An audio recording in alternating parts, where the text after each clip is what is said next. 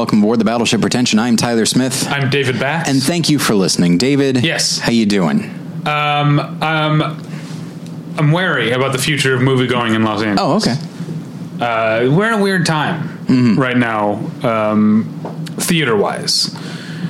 Not obviously, it's been a couple of years now since the Cinefamily closed. New Beverly closed for a while. It's back now. We've got the Alamo Drafthouse now. Still haven't been there. Oh, I have no. Did they take over? Did they take over the Downtown Independent, or no? Downtown Independent is still going strong. This is a new theater that I'm not really interested in going to. I don't understand how. We talk about like some people you talk about canceling people. You know. Yeah. Sometimes I don't understand how other people survive. Like, why is the Alamo Drafthouse brand and Tim League and all that like still? I don't understand how we're all okay with that somehow. What happened? I don't remember now. That they Tim League and his wife, who run Alamo Drafthouse, basically were protecting their regulars who were harassing their staff by doing things like, a female staff member would complain about a regular harassing them, and they'd move her to a different Alamo Drafthouse to work at a different Alamo Drafthouse.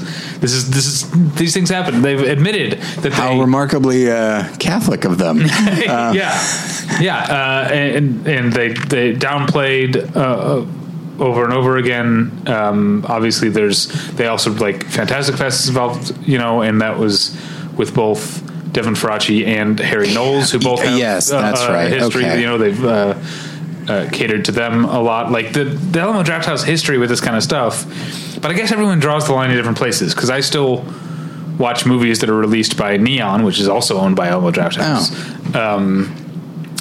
So I guess everyone draws the line, but I have no interest in going to that. That wasn't what I was bringing up here, by the way. Also, also, when it comes right down to it, like for years we were hearing about like the legendary Alamo Drafthouse and like the way it's like trying to preserve the sanctity of like watching movies a certain way, while also apparently still serving food with like forks and knives and glassware, and come on, like you're still going to make noise, but nonetheless they'll throw you out if you open your phone. Right. And don't get me wrong, I don't like that, but it's just like, okay, so where does the standard end and where does it begin? And also, we live in Los Angeles. There are already theaters that they don't necessarily do that, but they do still, I mean... But here's the thing. So the Egyptian might get bought by Netflix. That's been in the news for a while. As far as that's concerned... Now Laemmle is up for sale. The entire Laemmle chain. That does bum me out quite a bit. It makes me worried. Yeah, because I love Laemmle and always have, and also I live walking distance from Laemmle. And then for what it's worth, there's only one iPic in Los Angeles that I know of, in Westwood, but iPic also filed for bankruptcy this week or last week. I can't remember. So we're looking at a changing culture.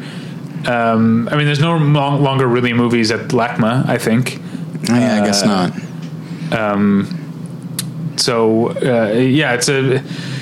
It's a changing culture of movie going, and I'm worried about both repertory movie going and sort of independent art house type of movie going. And in general, I mean, first off, based on articles that I've been reading about the decline of Netflix, who knows if they're actually going to be able to afford the Egyptian, but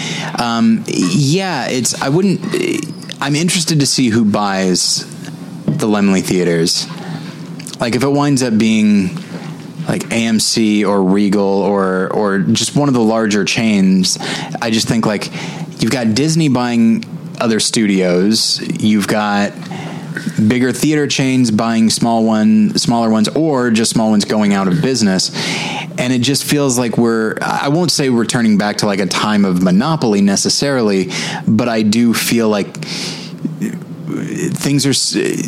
I worry that maybe 10 or 20 years from now, there will only be like, of course there's always going to be smaller studios, but there will really only be like 4 big studios, and then, or maybe even 3, and then only 2 or 3 big theater chains, and those will be our options, which, you know, is something that tends to.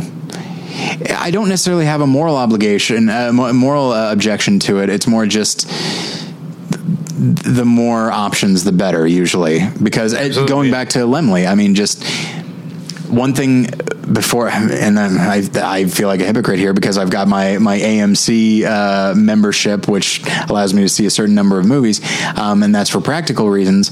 But before I had that, I was pretty loyal to Laemmle Theaters. And one thing that I always took comfort in was that if I missed a movie at one Laemmle theater, I knew that it would go to another and then another. And so like it was not going to be out of, it's not like, oh, well, it's not at the NoHo 7 anymore, so I guess it's gone. It's like, no, it's going to go down to Encino or Santa Monica. Yeah. And so it would just, like in the Laemmle theaters, it's almost like they sort of believed in a movie enough that they were going to make sure that you had ample opportunity to see it. Yeah. And that was something I always liked. And now if they get bought by a chain less committed to that, then that's... Yeah, who knows? I don't know. I've seen a lot of speculation from all over the place. We'll see. I will give a shout out to our friend Scott for, as awful as the situation is, he got a good tweet out of it, which was, we have to know, sorry, for non-Angelinos, the Laemmle operates a theater on Santa Monica Boulevard called The Royal, and he tweeted bad times at The Royal. Hey, that's fine. But what I really want to talk about right now is tweakedaudio.com. That's what's really on my mind. Tweakedaudio.com is where you go for professional quality earbuds in a variety of stylish styles and colorful colors. They look great. They sound great. Tyler and I use them each and every day of our lives. Today, now I know everyone is thinking, because rest in peace, David Berman of the Silver Jews died just yesterday. I was just recording a few days ago when you were hearing it. Everyone's saying, oh, obviously David's going to talk about the Silver Jews or Purple Mountains. And yes, I did listen to that. I did listen to that today on my tweakedaudio.com earbuds. But also, you have to remember that for the first time in over 10 years, there's new Tool music right, yes. in the world. And they've released a new song that is, I guess, there's a minute of song for every year they were away. It's a 10.5 minute song. And it's really good. I reached a point in my life years ago where I realized I don't believe in guilty pleasures. So I don't feel guilty by the fact that I like Tool and have pretty much always liked Tool. I understand that Maynard Keenan is not a role model, and that a lot of their fans are probably not a role. But if you judge a band by their fans, you wouldn't be able to like anyone. Yes, because everyone's terrible. Yeah. So yes, I know that some people roll their eyes at Tool. That it is, and even I agree. Tool is like, there's a certain point of your life for a lot of us. And I think you and I both went through this part probably as teenagers, where you get really into Bill Hicks and you're like, this guy had it figured out. Yeah. And I feel like Tool has a lot of that sort of like way of looking at the world. Like it's cool to be cynical type of thing. And I get that that's all embarrassing, but I just really like the music. I like Maynard's voice, and the new song's good. My exposure to Tool is very, very limited. I mean, obviously, like everybody else, that I love the video for Sober, and I like the song itself. And then what I've heard, I didn't dislike, but I didn't necessarily seek out either. So, and I know that there are people that enjoy them. It's such an unfortunate band name. It just, you're just welcoming yourself to be called that if you are a fan. But it's something. When I heard about it, I was like, maybe I should go back and listen to them. But yes, I could see it being very much a product of a certain type of 90s mentality. Yeah. But the music's still really good, I think. Sure. And this new song didn't disappoint, especially by the time it builds to its conclusion, 10 and a half minutes after it starts. All right, so it sounded great. Maybe that's why I liked it so much, as I was listening to my tweakedaudio.com earbuds. They're available at a low price at tweakedaudio.com. But if you use the offer code pretension at checkout, you get 1/3 off that low price and no shipping charges. So please go to tweakedaudio.com and use the offer code pretension. Also, before we get started, I wanted to talk about our Patreon. So if you go to patreon.com/battleship pretension, you will find a really great way to support the show while also getting new content exclusive to Patreon subscribers. We have 3 different subscription tiers. There's the $2 per month tier. We call that the Swabby. And for that, you get 1 new audio only episode per month. And you never know what kind it's going to be. So it's really just if you want to... a madman. Yeah, that's about right. You know what that's from? It sounds very familiar. Man, I like that. Oh yeah, okay. Dennis Hopper and Speed. Yeah. My go-to line for that is always, I think he says he's talking about Keanu Reeves when he's on top of the train. And it's like, he goes, he's so persistent. He always gets his man. Yeah. In that very Dennis Hopper delightful voice. And it's fun. I think you're giving a little glimpse into our Speed commentary track. Indeed, yeah. But it's fun to rewatch Speed knowing that Joss Whedon rewrote the whole thing. Sure. And pick out Joss Whedon lines, because that's a Joss Whedon line. Yeah. But yeah, so that's the Swabby situation. It's essentially meant for if you want to find a way to support the show while also getting a little bit of content, or if you want to just try out the Patreon at very low cost to you, that's the way to do it. But let's say, as invariably you will, you decide you love what you're getting and you just want more. Well, then you can head on up to the Petty Officer tier, which is $5 a month, and that gets you a new audio episode every week. And then if you enjoy that, but you're like, I want to see the crazy faces that David and Tyler are making while they record, well, then you can go up to the Admiral tier, which is $10 per month. And for that, you get the head, the tail, the whole damn thing. But yeah, not to mention older premium episodes. So there's a lot. You can get a lot at the Admiral level, and we're actually looking to incorporate more so that Admirals, they get a little bit extra. That's the way I look at it. Yeah, they're our favorites. They are our favorites, no question about it. No, we love all of our listeners, even those that for one reason or another are unable to take part in the Patreon. But again, it's a way to support the show, and you also get new content as a result. So go to patreon.com/battleship pretension to give it a try. So let's get into it, shall we? Indeed. I'm assuming you came up with this topic in reference of Quentin Tarantino not appearing in Once Upon a Time in Hollywood? You'd think so, but no. As I was making my list here, he showed up towards the end because I forgot. That's what I assumed. So we're going to talk about, because we've done an episode on actor turned director. Yeah. But you wanted to talk about directors who act. Yes. Now, I set up very specific guidelines for myself. Okay. Which is directors who act in other people's movies. I'm not necessarily talking about a Clint Eastwood or a Quentin Tarantino, but although he's acted in other people's stuff too. Yeah, you never saw Destiny Turns on the Radio? Of course not. Why would I? I did. It's really, really bad. Yeah. But he's been in other things as well. So I didn't entirely do that, but I definitely have some of those. But the one thing I wanted to get out of the way is I found that there are certain directors, you just mentioned one, that started as actors that I have come to think of as directors first. Sure. Clint Eastwood weirdly is one for me, especially in the 21st century especially. I think of him as a director first. But another one, John Cassavetes, I think was a director first, but started as an actor. Yeah. Christopher Guest. Sure. Oh, absolutely. And John Huston. Yeah, it's tough because John Huston, I mean, they kind of happen at the same time as being an actor and a director. Okay. I definitely think of him more as a director, but he has acted quite a bit. And he's usually my go-to. But I'm not incorporating Roman Polanski, who acted in his own movies.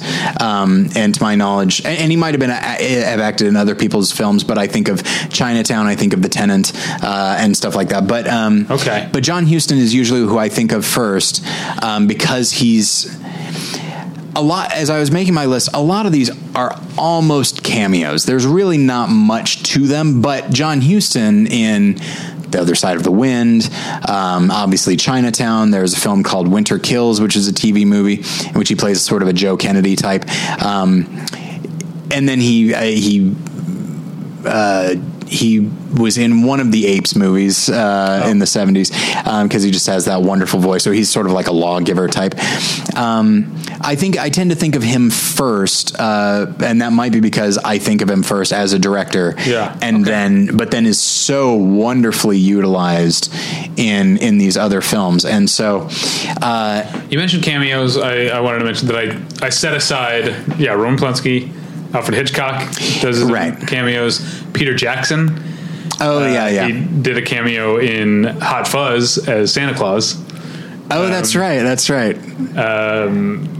That's my second favorite cameo in Hot Fuzz. The other one is Cate Blanchett. Oh, sure. Anyway, and then Sam Raimi, he's in Miller's Crossing. Yeah. And he was in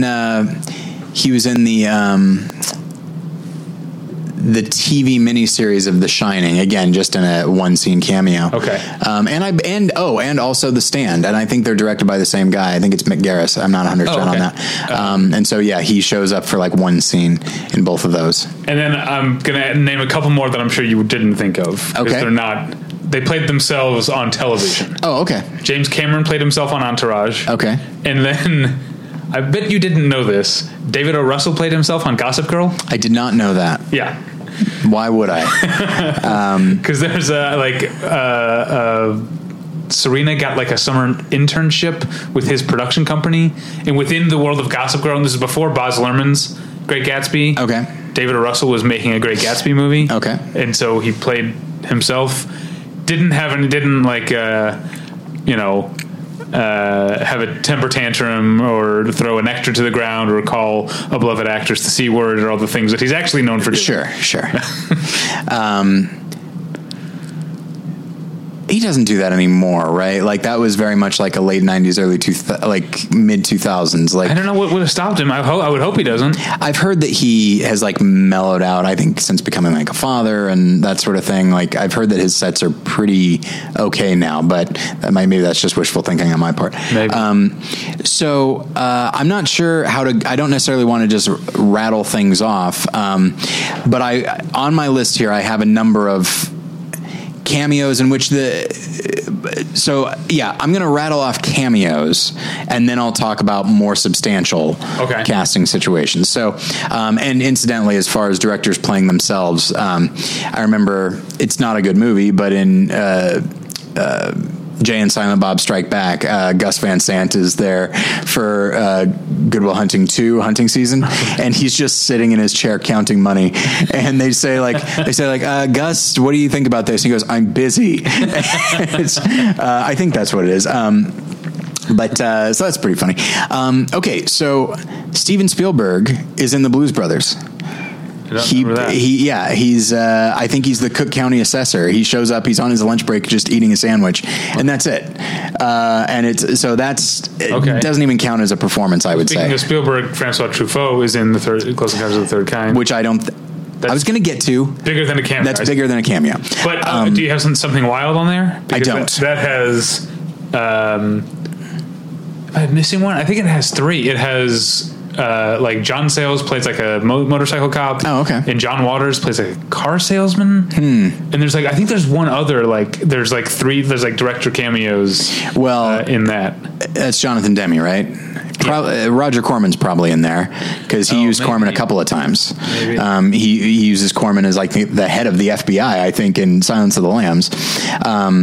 But yeah, so I do have Corman on here. A few directors have used him, and they're usually just glorified cameos.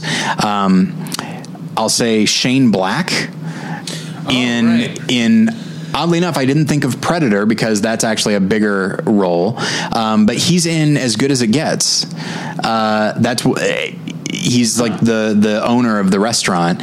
And then Lawrence Kasdan is also in As Good as It Gets as Nicholson's therapist. Again, only in one scene, which is very strange. And then let's see, Martin Scorsese is in. I mean, he's in a number of his own films, but he's also in Quiz Show, as is Barry Levinson. Well, speaking of directors playing themselves on TV, Martin Scorsese, I remember, memorably played himself on The Sopranos. Of course. He didn't have any lines. Yeah. He just walked into a club. So it is interesting. So the question here is,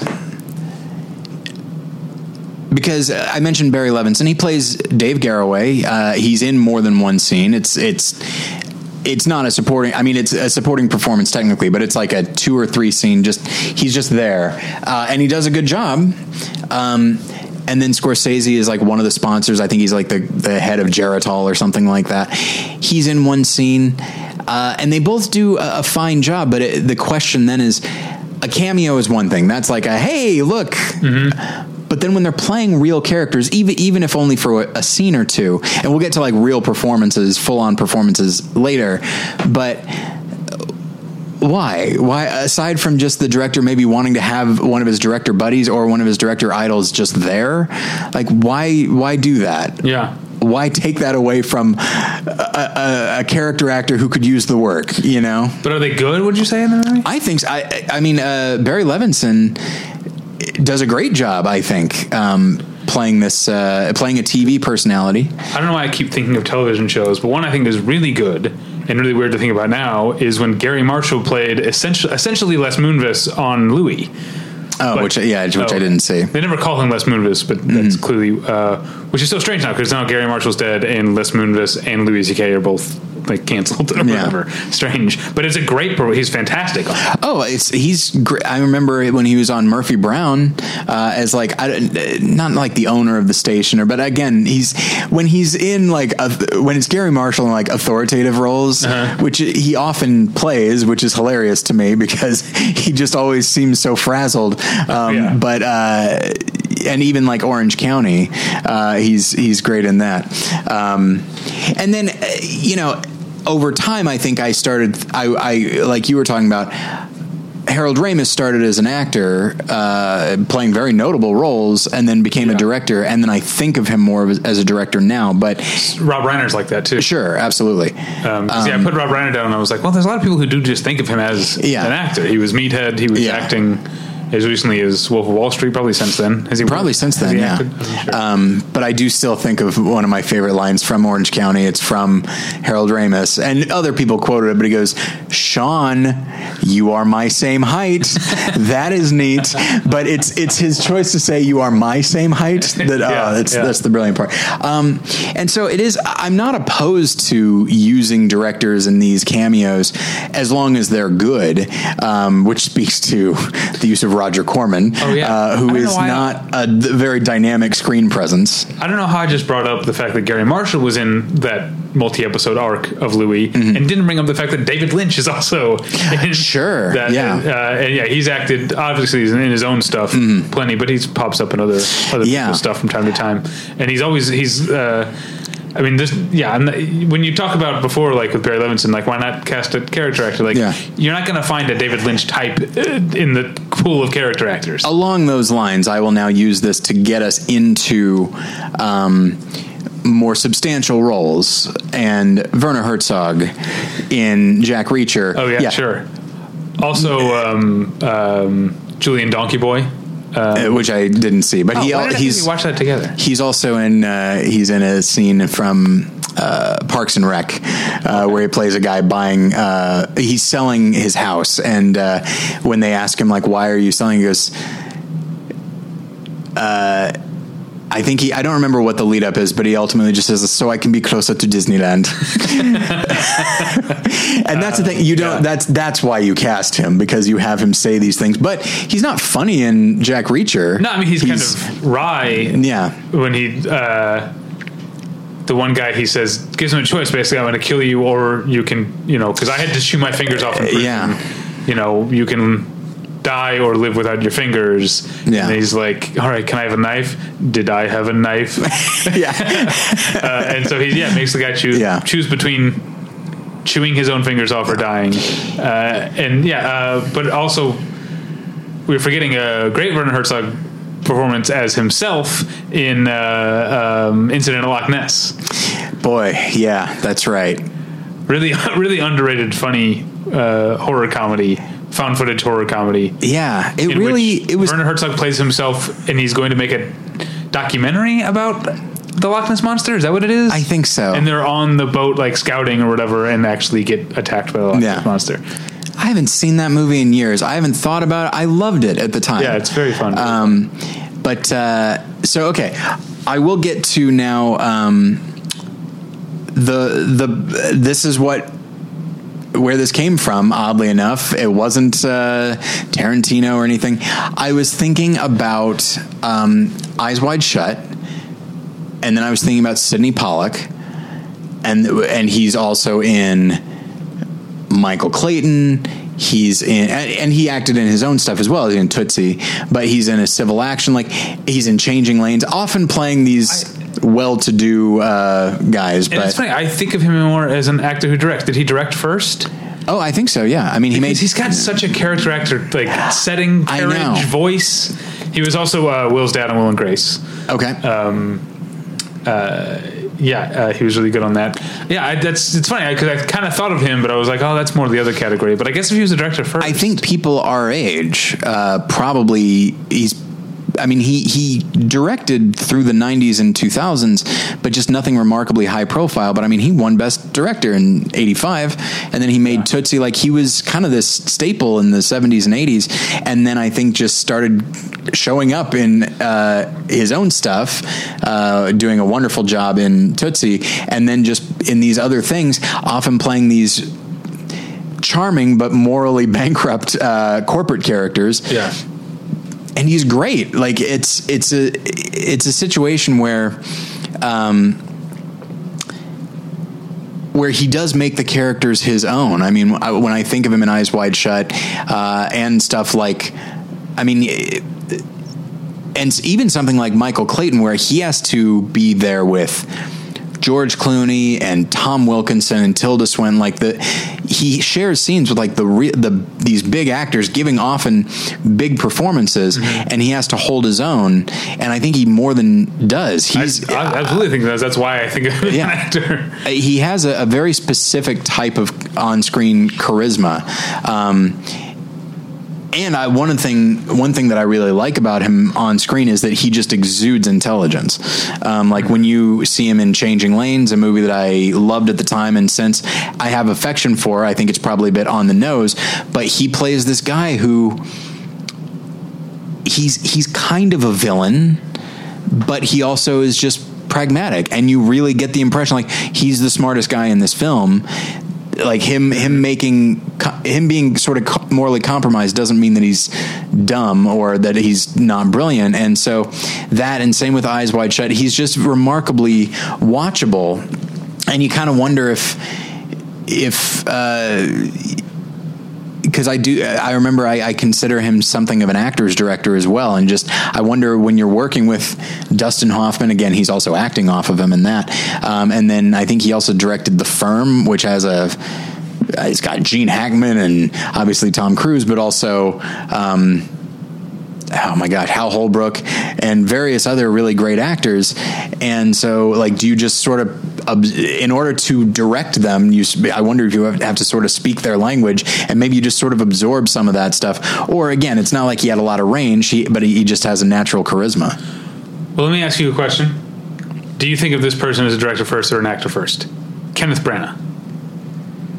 You know what? I tend to think of him as an actor first. And I think of him as a director first, probably because the first thing I ever saw him in would have been Much Ado About Nothing, I think, which he directed. Yeah. So I guess I thought of him as a Woody Allen type who appears in his own movies. And also because then right after that, he played the Woody Allen role in Celebrity, which I'm just making that connection. But yeah, I think of him as a director first. but he definitely has acted a lot in a lot of other people's stuff. And and that's the other thing is, I think it's silly of me to think of him as an actor first. That might just be because that's how I was introduced to him. But I mean, he still makes, he made Thor, he made Murder on the Orient Express. Cinderella. I mean, he just did All Is True, which is not great, but which one is that? That's the one about... that's Shakespeare, right? Shakespeare, instead of Shakespeare in Love, it's Shakespeare in Retirement. Got it. That's what it is. Yeah, so I definitely think of him... Yeah, I think of him as an actor, but yeah, I think... And maybe his career was sort of this... They both were at the same time. He directed Henry V, right? I think that might have been the first thing he directed. Okay. Which I've never actually seen. Yeah, neither have I. But I've heard is great, and I don't doubt it. And what's interesting is when I think of him as a director... He very much, and I don't say this in a negative way, he seems like a director who started as an actor. There's such a theatricality to the way he directs. I always forget how much how early he was doing non-Shakespeare stuff, because obviously it's Henry V and Much Ado About Nothing and Love's Labour's Lost and Hamlet, he did all those. Yeah. But he also, right after Henry V, he did Dead Again. Oh, yeah. And then Peter's Friends, which I know that one. What's that one? Stephen Fry, Hugh Laurie, Emma Thompson, of course. Mary Shelley's Frankenstein. Mm-hmm. He was in Othello. That he didn't direct it though. Didn't Tim Blake Nelson? What did he? He did. He did. Oh, that's yeah. what I'm thinking of. Yeah. Yeah. I don't remember who directed Othello, but again, that's Shakespeare, and that's he plays Iago. So I will mention, so we talked about Tarantino. I'll just say this to get this out of the way. Obviously acted in a number of his own things, but he also had notable roles in Robert Rodriguez films, like in From Dusk Till Dawn. Yeah. Plays a very notable supporting role there. And a small but memorable role in Desperado. Yes. And then also small but memorable in Planet Terror. I never saw it. But I won't even describe it. It's quite disgusting. Oh, good. Okay. But then again, there's, as I mentioned, Destiny Turns on the Radio. Yes, absolutely. A movie that I remember... I can picture the cover because I would, it's not like I was ever restocking it because why would anybody ever rent it? But, but I did notice that cast, and it seemed very much like a movie that existed solely because Pulp Fiction existed. That is trying to sort of borrow that vibe as so many movies were at the time. Okay. Because, he plays like a magical character who emerges from a swimming pool and gets involved in people's lives, to use George Costanza speak. Sure. What's that from? That's when they're pitching ideas for Jerry's sitcom. Yeah. He says, what if you run an antique store, people come into the antique shop and you get involved in their lives? That's right. That's funny. Okay. So here's one where a director, he's not playing himself, but he kind of might as well be, and that's Jean-Pierre Melville in Breathless. He's only in one or two scenes, and he is this artist who's being interviewed, and he's very pompous and saying really horrible things about women. What are the odds? And so that one, and I didn't remember that one until watching it again in the class that I was teaching. Yeah, I really have to narrow my list down if we're not doing directors who act in their own film. Oh, sorry. Well, Mel Brooks has acted in non-Mel Brooks movies, like Life Stinks, which I never saw. I did when I was a kid. I remember very little about it, except I remember being like, hey, that's Miss Scarlet. That was it. He was himself on Curb Your Enthusiasm, in which he and Anne Bancroft cast Larry David in The Producers in order to bankrupt it. They're essentially doing the plot of The Producers, and then it's an accidental hit. No. Yeah, that was funny. And then Mel Brooks is also himself on The Simpsons, where I believe Chief Wiggum pulls him over and goes, "Hey, you're Mel Brooks. I love that bit. 1,000-year-old man." Yeah. And he goes, "Let's do it now. You be Carl Reiner, and I'll be Police Chief Wiggum." And then Mel Brooks goes, "How about this? How about you be Carl Reiner, and I'll be Police Chief Wiggum? I hate Carl Reiner." That's funny. And also not true. They're still very good friends. Very good friends, yes. Okay, so I now have, and I already talked about this one. So I really only have like 3 to talk about, which is unfortunate because we, maybe this will be a short episode. We could stand to do a short one. Well, I'll mention some another one. Again, this guy does appear in his own films a lot, but has appeared in other films. Takeshi Kitano. Okay. Recently, on the Patreon, when we did our best of 1997, I talked about his film Fireworks, which he is in. But he's also very notably the main villain in the Japanese cult favorite Battle Royale. Oh, okay. Did you see Battle Royale? You know what? I think I started to watch it many years ago and never finished it. I got far enough to kind of get the vibe of it, but I don't think I ever finished it. So he's like the main bad guy. He's really good in that. So there's one. Mm-hmm. Okay, should I keep going? Please do, yeah. Because again, I only have 3, and you will probably hit. You already did actually. So I'll talk about it, which is Truffaut in. In Close Encounters of the Third Kind, and that is a notable role, it's a supporting role, and it's an odd choice. It's not that Truffaut does a bad job; I think he does a very good job playing one of.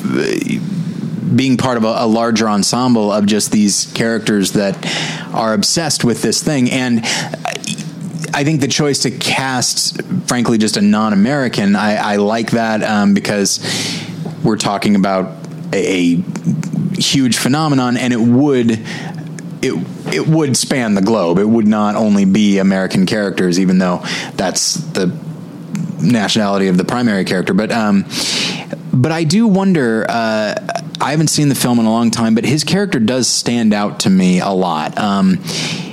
And I wonder if it's just Truffaut, like when I've seen interviews with him, he just seems like a very intelligent, but I also think kind of down-to-earth person. And I feel like just in that larger ensemble, because Richard Dreyfuss plays just a working class guy, and then we see this character who is French, which already makes him sound kind of smart, and also he just seems like an intellectual, and so he seems like a guy that. When this guy is just as obsessed as Richard Dreyfuss, it lets you know that it's different nationalities and just different types of people, and it also allows you to put more expository dialogue into his mouth, and it doesn't necessarily seem expository. It seems like just a natural extension of who he is. And so that's the nature of the character. And when I see Truffaut, that's kind of how I see him, as just a very interesting but not haughty type. So I feel like I'm sure Spielberg also just really liked the idea of working with him for a moment. But I think he has affection for that character. All right, let me bring up one. This is like an old school episode where we're just bouncing. Yeah. We just come up with a thing. We have our own list. We bounce back and forth. Like the old days. It does feel like the old days. And it's going to be short like the old days. Mm-hmm. Here's one that I think we tend to think of as a director first, but I think he might think of himself as an actor first. Okay. Tyler Perry. Oh, sure. I get the impression that he directed Diary of a Mad Black Woman because he wanted it done his way. Probably, yeah. But I think he is a performer first. I don't know if you... I don't actually... I mean, I know that he acted in the plays that he wrote, mm-hmm. But... Yeah, I do feel like he's an actor who was like, I'm going to make my own shit because that's no one very else is possible, doing it. But I think he always did it with the intention of being an actor. Yeah. And he's acted in, he was great in Gone Girl. He sure was, yeah. I didn't see that one where Jack from Lost was all wiry and cut. What was that movie called? Oh, boy, I don't remember. It's like Tyler Perry's like got a shotgun. Oh, is it Alex Cross? Name. Alex Cross? That sounds right. It's because it's a super shitty tagline where it says, "You don't cross Alex Cross." I'm like, what? But that took no time at all. Yeah, but if it had turned out to be a good movie, you'd like it. Because I remember when I saw the tagline for John Wick, which was "Don't set him off." That's fine, but you're not using, like, don't light this wick. Like, you don't want to... It also feels like reverse engineered, like they came with the tagline first, and sure. Let's just name the character John Wick. Yeah, that's true. If the movie hadn't been great, that would have been dumb, but now I love it because I love the movie. And I remember, like, I back in film school back at Columbia. I was in a film noir screenwriting class, and so I was writing like an old Mike Hammer type, even though I don't like those books. But I like the idea of that character, and so my main guy, who was a detective who used to be an enforcer for the mob and then abandoned and changed his name, and so he picked his name, and so his name is Frank Dodge, and I remember liking that because he's dodging the mob, and also dodge like a car that just is going to run into you. I remember being very proud of myself with that, and so I was just like, oh boy, what would the tagline be there? And I couldn't think of what it would be, but I remember character names. Well, that's something that I feel like we could do someday as an episode just about character names. Maybe character names, that aren't based on previous things, but just original character names. Well, yeah, you got all the Hunger Games. Oh, sure, those absolutely. Are all great names. Zaphod Beeblebrox from The Hitchhiker's Guide to the Galaxy. Sure. Once again, based on a book. You're right. But Archibald Cunningham from Rob Roy, where it's like, we need as many syllables as possible. Well, as long as we're tooting our own horns for character names we came up with, do you remember you and I and our friend Vinny, who I think listens to the podcast, hi Vinny, were trying to write an animated thing together? It's forever ago. Oh yeah. And I came up with a newscaster named Brock Shothouse. I love that. And back when Vinny was going to actually animate this, I remember I did the design of Brock Shothouse, and I was very very proud of that. But I don't remember much about that, but I do remember being very proud of coming up with Brock Shothouse. Yeah, it was.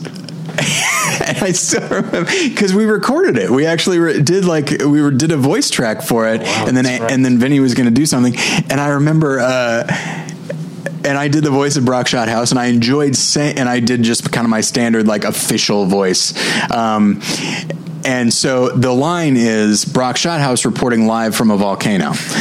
And I think you wrote that. That's pretty funny. It is funny. But I remember Vinny and I, when we were recording it, we really liked the idea of Brock Shothouse emphasizing live. All right. And so it wound up being, let me get into my voice here. Brock Shothouse here reporting live from a volcano. So that's pretty funny. Yeah. I wish Vinny had actually. I thought that was not funny now. I'll bet if I went, there's probably a lot of stuff in there. Oh, undoubtedly. That isn't funny. Yeah. Because we were 19 or 20 or whatever. But yeah, that's pretty funny. Well, and then the rest of the news story is that everyone thinks that ice cream's going to come out of the volcano, but it turns out it is scalding lava, which is a very Norm. I think probably you or I came up with that line because that's a very Norm Macdonald type of line. Scalding lava. I don't remember the storyline at all. Oh, that's the only part I remember. Yeah, it was like a kid who was friends with a ghost. I think. So. Anyway, Vinny, if you are listening and you still have this, get on it. Okay, let's get back to. You still have more to talk about? Right? Yeah, I only have a couple. I talked about Truffaut already, so I know how I'm going to end, so I'll talk about Spike Jonze. Okay, he's on my list. Yeah. So it's interesting because. I mean, he was in Wolf of Wall Street. He had sort of a cameo in Moneyball, not as himself. He has a very specific presence. He has a sort of a higher voice, which definitely sets off a contrast between him and Brad Pitt's character in Moneyball, that Robin Wright used to be married to Brad Pitt. Now she's with this guy who's a lot less intense. But to me, his performance in Three Kings, which is not a one or two scene situation, he's a full-blown supporting character. It's called Three Kings, but it really should be four because he's a major character in the film. Yeah. And Spike Jonze is somebody who I think when you hear him speak extemporaneously, he's very intelligent, but I think he can twist it, and there can be a certain vacant look in his eyes, which is how he plays the character in Three Kings, because he's not a smart guy in that, but he's enthusiastic, and it's just such an odd bit of casting. Again, and he has one of the funniest lines in the movie, which is, "I don't really have a day job." and then the smash cut to him just. Well, it's the opposite. It shows what each of them like. It's like, do you want to go back to your day jobs? And it shows each of them working like shitty day jobs. Like Ice Cube is like the guy who loads the luggage onto the plane in the cold, and then it's just a sequence of Spike Jonze with a sawed-off shotgun blowing away stuffed animals, and it cuts back to him. He's like, I don't really have a day job. But that's an instance where, as I said before, I admittedly somewhat tongue-in-cheek, the idea that, they're taking work from, reliable character actors. But in the case of Spike Jonze, I think he's great. Like, he takes that role and makes it his own to such an extent that I can't imagine somebody else in it. I mean, I can maybe imagine a Giovanni Ribisi. I can imagine like a young Sam Rockwell in that type of role. So it's not that I can't, it's that why would I? Because I think he does such a great job. So I only have one more, and to me it's a big one. So I'm going to burn through some more, but although maybe I am going to hit on yours. Maybe. Is yours like... Can I just see who yours is so I don't do this? Okay. Yes, I was going to get to him, so I will hold him up. Yeah, I just said him and realized I don't have any women on my list. Penny Marshall was an actor who became a director, and then I guess she still acted, but I'm very aware that she was an actress first because of course Laverne and Shirley. Yeah. But yeah, I definitely came to think of her primarily as a director.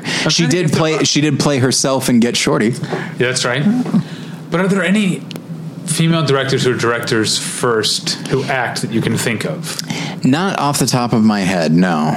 Catherine Bigelow, never seen her in a movie? No. Sophia Coppola, I guess, acted, but that's not really what we're talking about. Right. You mean because her performance wasn't really acting? No, she wasn't a director yet.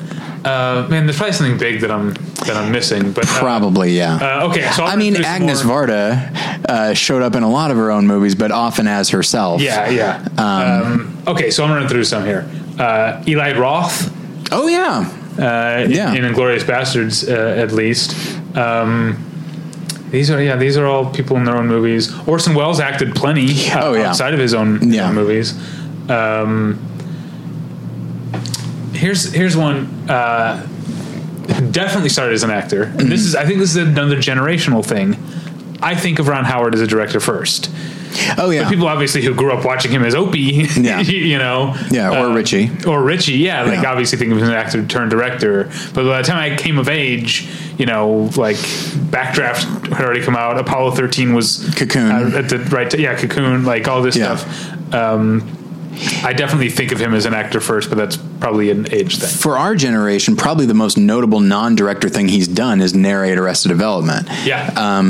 And it's interesting because he's someone who, like, when he made the transition to director, he stopped acting. He would show up as himself on The Simpsons or something like that, but that was it. Like, he didn't play characters.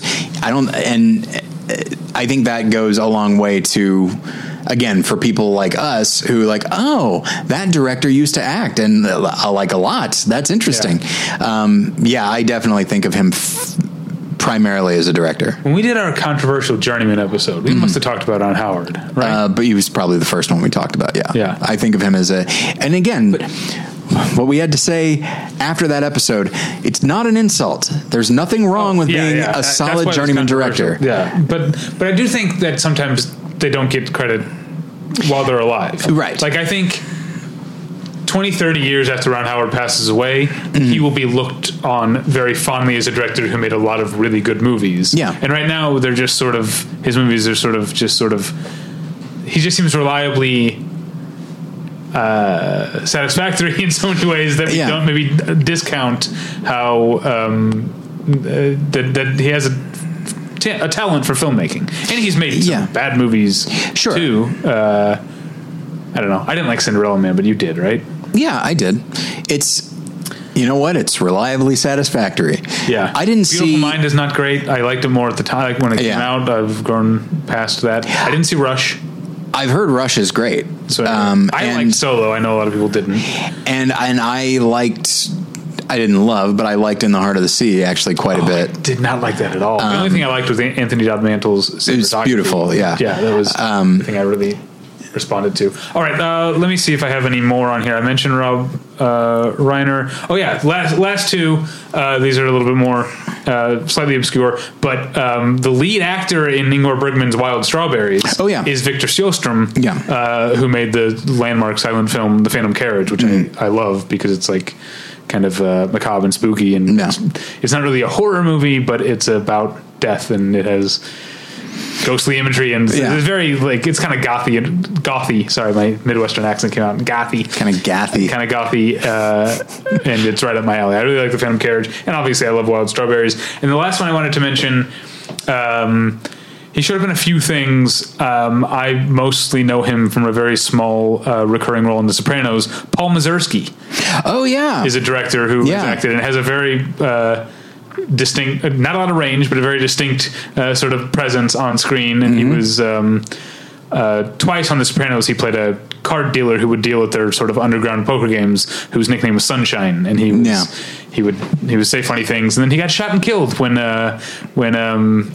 Jackie Jr. and his dumb friends decided to hold up the card game. Oh, that's right. Because he keeps spouting off. He's got a gun in his face, and he keeps spouting off all these like aphorisms or whatever. Yeah. He's like, if you can keep your head while all about you lose theirs, and then he's like shot in the chest. It's sad, but it's funny. And you know what? Actually, you mentioned Paul. I believe Paul Bartel shows up as an actor in things. As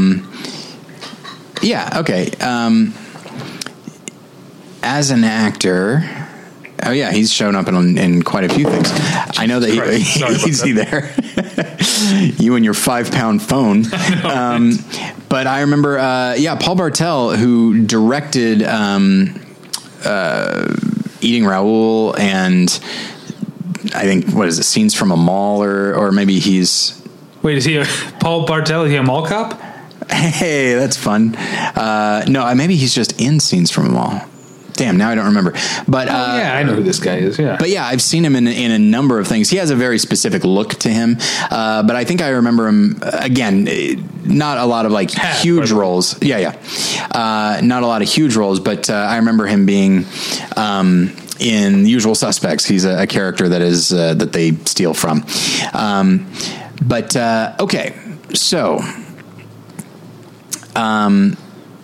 The last one that I want to mention is a big one, and you already sort of touched on this a little bit. The idea of a well-known silent director who continued to direct, but I think for people like us is probably known more for his acting, which is Erich von Stroheim, who was in a number of things, but I think of him primarily for Sunset Boulevard and then Grand Illusion. Which you've not seen. Yeah. I love it. I think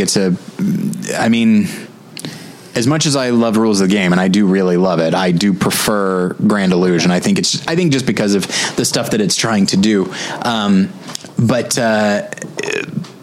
in both cases, he plays a very proper guy, the butler in Sunset Boulevard, and then this commandant in Grand Illusion, just a guy who's very, very regimented and has a very specific outlook on life, and is very devoted to certain things. In Sunset Boulevard, obviously, he's devoted to Norma Desmond and will just do anything for her.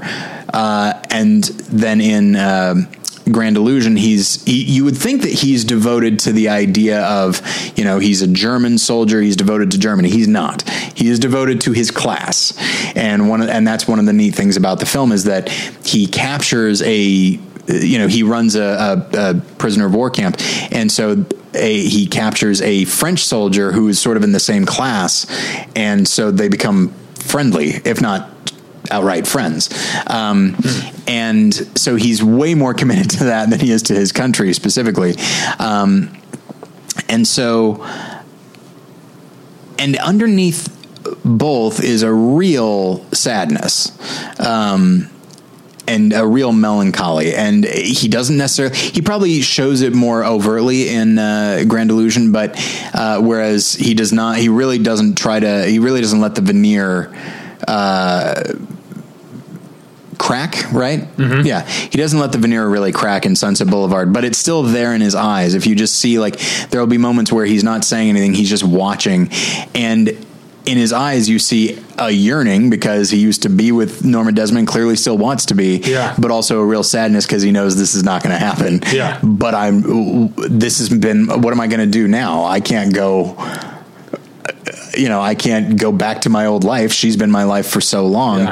And the fact that, she was a silent star, and I think his character was a silent director. Yes, that's something Sunset Boulevard, when I first saw it, I was too young. I mean, I liked it, but I thought of it as just another sort of like big, like grand sort of melodrama of that Hollywood era. A lot of its weirdness and darkness and satire was completely lost on me when I was young. And there's so much about that film that is, I guess, what you call metatextual. And just the idea of it's all about just the craven nature of Hollywood and the idea of chewing you up and spitting you out and just not discarding you when you're not needed.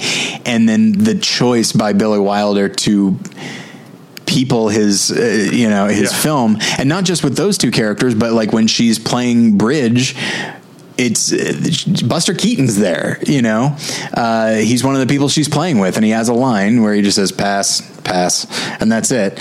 So you see these people, and I think obviously for the audience at the time, I have no doubt they'd be like, oh, and maybe even thinking like, oh, yeah, I haven't thought about them in a while. And so I definitely think that it's something, even if you know the way we do, even if you know who they used to be, I think it'd be very different if you were if you watched the film in 1950. You probably had a pretty solid, a direct memory of who these people were, and so I think it would be much more of a punch to the stomach when you see them. Well, I think we covered it. Sure, we covered every single director who acts. Everyone. We got them all, like Pokemon. You can find us at battleshippretension.com. You can email us at david@battleshippretension.com or tyler@battleshippretension.com. This week, I'm on Twitter at davypretension. Davy Pretension. This week on the site, what's going on? I wrote about Boys in the Hood for the Monday Movie. Movie Meltdown had Alex Cox on the show. That's awesome. Alex wrote about a Fred Scapese movie for the Criterion Prediction. Jim didn't like Mike Leigh's Naked. I did not expect him to. I reviewed a couple of Blu-ray releases, Do the Right Thing and The Fate of Lee Khan, and there's some theatrical reviews and whatnot up there as well. Tyler, you're on Twitter at Tyler Pretension. Yes. Do you have anything else to plug? I know unless the podcast is on hiatus. Yeah, for the foreseeable future. I do want to bring it back at some point. I just don't have the damn time. Nothing right now, but probably in the next few weeks there's going to be some big announcements. So it's an exciting time. So thank you for listening. We'll catch you next time. Bye. Bye.